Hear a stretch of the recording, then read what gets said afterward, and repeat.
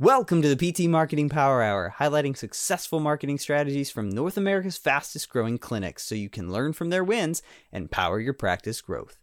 We have another great episode today, so don't forget to hit subscribe on YouTube or wherever you get your podcasts.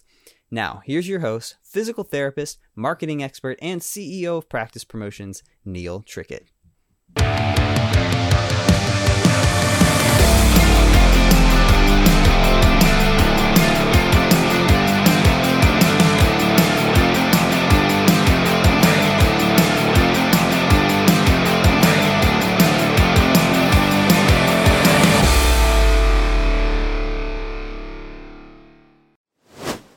Welcome to the PT Marketing Power Hour, highlighting successful marketing strategies from North America's fastest growing clinics so you can learn from their wins and power your practice growth. I'm your host, Neil Trickett, CEO of Practice Promotions, and today's focus is around how to get your practice to overcome cost-cutting reimbursements.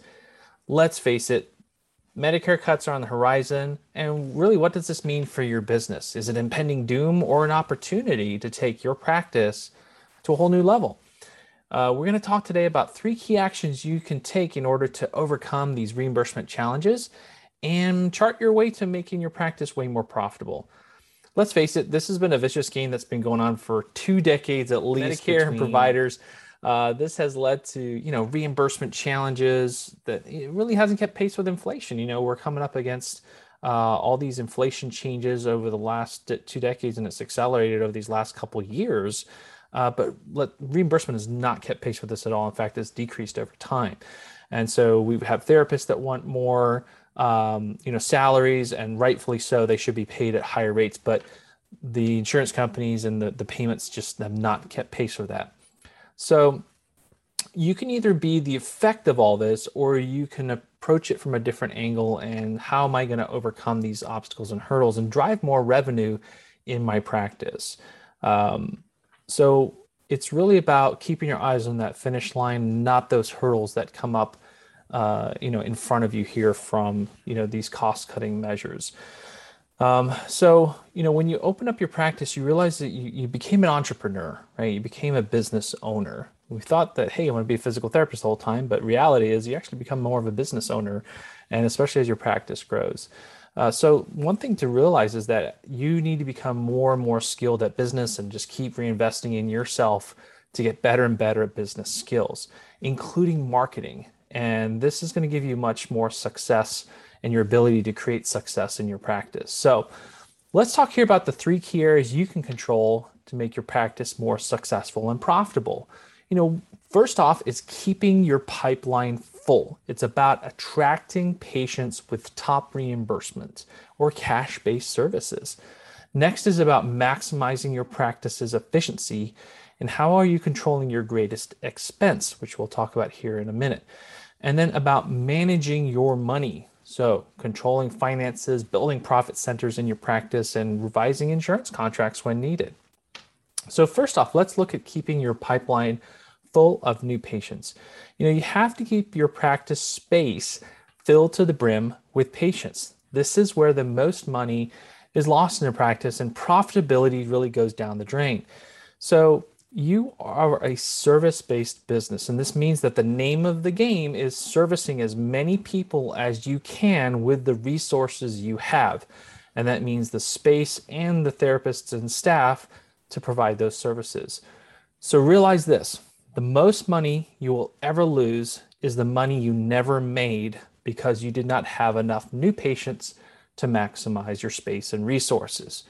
So here's an example, right? A good benchmark is having over 100 patient visits per 1,000 square feet of space. Therefore, if your practice is, say, 2,000 square feet, you should be seeing over 200 patient visits per week. Now, what do you need to achieve that? Maybe you need additional therapists. Maybe you need additional staff. Maybe you need additional equipment. But if your marketing is doing its job, then you should be able to get the volume of patients into that space and then meet the resources to meet that demand. So I want you to realize this. Marketing is your investment in business growth. So did you know that marketing is classified as an investment, not an expense. By definition, marketing actually creates more dollars for every one you put in it. So a big mistake many practice owners make, when concerned with their finances and looking at the cost cuts that may come up, they're thinking on where can I cut costs? And usually the first thing they do is put marketing activities on the chopping block. And this is wrong because this hurts your ability to drive new business and patients and revenue into the practice. So realize this, your marketing produces new and returning customers, period. So most practices, they don't even get close to the industry standard of 8% of their gross revenue spent on marketing activities. And this is a Small Business Association statistic. In healthcare, it's about 8%. In other industries, it's about 11%. And for most PT practices, they're actually spending 2% or less. So they're not even spending enough on their marketing activities to generate the volume of new patients that they really need to generate growth. So the other thing you have to look at here in your pipeline is diversifying and attracting new patients with better insurance. So if you're a practice that is heavy on a population with Medicare, then what's happening is you're putting all your eggs in one basket when Medicare decides to change their reimbursement. However, if you work towards marketing to a diverse population, let's say you're able to go more direct to the consumer and use the internet, more online, Google searches, you could attract more private paying insurances and patients with private insurance and cash paying patients to offset those losses that may occur from Medicare. So the question is, how well are you leveraging the internet to market directly to new patients with different types of insurance? So you also have to call out what you want. In addition to having those key insurances that you pay the most, for example, like Blue Cross Blue Shield, then put that first everywhere in your marketing. So for example, we accept Blue Cross Blue Shield, Aetna, Medicare, most insurances. Always call out your top reimbursing insurance first on your website, marketing, newsletters, whatever you're putting out there. So put that best paying insurance first out there, right? The second step here, first step, again, we're going to maximize your pipeline. You got to fill it up. You got to get as many people as you can and handle the caseload that way. The second step here is to maximize your efficiency. So, to make your practice more profitable, you have to keep your practice full with patients, all the time. And your therapist should rarely have a hole in their schedule, and it should be easily filled with people waiting to get in. So looking at it from that point of view, your greatest cost, as you well know, is labor cost, right? And you have to keep a tight line on this. So if times get slow, you don't cut marketing, you actually cut back work hours, right? Because that's where your maximum expense is. And ideally, you don't want to do that. You want to keep them full in the first place. So it's really better to keep your staff full, and that way your practice will be more profitable. There's also the time to hire. And often what I see with business owners and practice owners is they don't hire soon enough. They're fearful they won't be able to afford that jump in salary, that jump in expenses. But often this is going to hamstring your practice because it inhibits the ability to make that additional revenue, and it puts more strain on the team. So if you feel confident in your marketing and you can predict the volume increase that you can generate and create, then you can hire accordingly. So the other thing is you need to look at a patient, your patient care coordinator at the front desk. This is really, to me, the most vital person in the practice, even more valuable than the therapist. Because if you have a rock star patient care coordinator at the front desk who can control patient scheduling, then you have a very profitable practice. But if your front desk is not well trained, they struggle with a high cancellation rate because they're not controlling the conversations, they're not controlling the patient and the scheduling at the front. And that can be costing you hundreds of thousands of dollars across the front desk if it's not tightly managed. So, if you're looking for help on this, I highly recommend my friend Dee Bills. She has the Front Office Guru.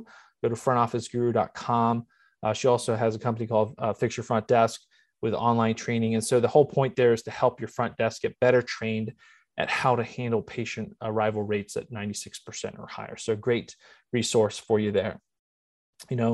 Sometimes from an expense standpoint, this may be you, may not be, but we've seen practice owners go for too many locations. So if you have more than one location, you have to look at are the locations as profitable as they should be?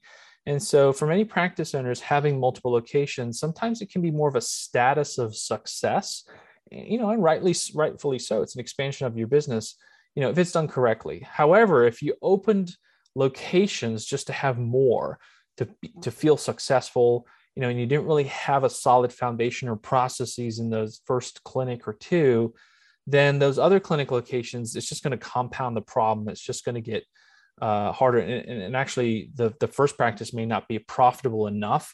And now you add on these other expenses for a new location that's opening up, and everything struggles. So you need to really look at when's the right decision to open the next location, or open a second location, or multiple locations, because those first practice or or second locations should be very profitable, which would allow the expansion of the business that way. So that second step there, remember, first step is maximizing your pipeline. The second step there is maximizing your efficiency, and especially your labor costs. And now step 3 is really looking at managing your finances, and where can you build profit centers, and how can you revise insurance contracts to get more revenue. Hey everybody, if you enjoy listening to the PT Marketing Power Hour, it probably means you're the kind of person who wants to grow your clinic and take control of your direct-to-patient marketing. But what if there was something you could do today to improve your clinic website, attract more patients? Well, there is. Our new 10-minute website makeover workshop is going to teach you how to diagnose your website's problems and show you 5 simple actions that you could take today to improve your website and attract more new patients. We promise you don't even have to be tech savvy for this. The 10-minute website makeover will work for you. To access this free 10-minute training, just go to practicepromotions.net/PT makeover. That's PT makeover, no spaces. In just 10 minutes, you can learn simple changes that'll make your website irresistible to new patients. Now, let's get on with the show. So realize this, that money really is the lifeblood of your practice. You can't help more patients get better if you can't be profitable and have a thriving practice. So it really is important to manage your money and manage your finances. But sometimes practice owners can get a little squeamish about money, but it is perfectly okay to make a great living as a physical therapist. You should. You're taking a lot of risk in your business and your practice. You're helping a lot of people, and you deserve to get paid very well for doing so. And I think, in fact, in general, the whole profession doesn't get paid nearly enough what they should be paid. So we have to look here at inflow and outflow. What systems can you build and have in place to make sure money is always flowing in? First and foremost, marketing is the first step in financial planning because it generates income. Marketing is such a critical part of that. Next, you need to make sure that you have proper billing. Your billing systems need to be free from errors so that claims, they can be paid on time. And in addition, you need to have someone who's ruthless but polite about following up with insurers and patients to make sure payments come due quickly, right? The money's just not sitting out there. And so good financial control means that you have a nice flow of money that's coming in. It's dependable. It's not prone to fluctuations and insurance carriers' whims. And again, you have, if you're heavy on Medicare patients, then again, you're putting a lot of risk from a financial perspective on this one type of payer. So what if Medicare holds payments? What if they cut reimbursement? So if you have 50% of your practice as Medicare patients, you need to look at how you're going to diversify that, right? And bring in more patients who are, under the Medicare age. So the other part here is, where can you build profit centers in your practice? And profit centers are areas in your business that are highly profitable. To create a profit center, you may need to add additional services. Maybe it's going to be massage, maybe it's going to be acupuncture, maybe it's dry needling, maybe it's diagnostic ultrasound, EMG, laser therapy. There's so many things that you can do and add to the core value of your practice. So you have to look at these other areas in your practice. Where can you offer additional services to customers? Many patients want these additional services and choices to help them get healthier. And the question is, are you able to offer that in your practice? And our most successful practices that we see are often multidisciplinary practice. Maybe they have, PT, OT, speech, chiropractic, massage, acupuncture.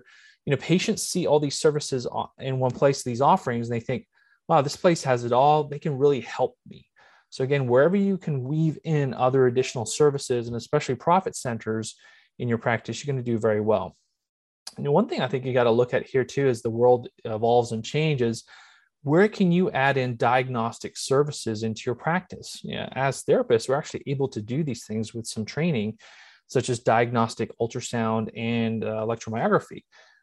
So there's some training to this, but it really is a great way to bring additional revenue, and it's paid at a very, very great rate. And so if you've never connected with them before, you should check out Hands On Diagnostics. It's an excellent company for that.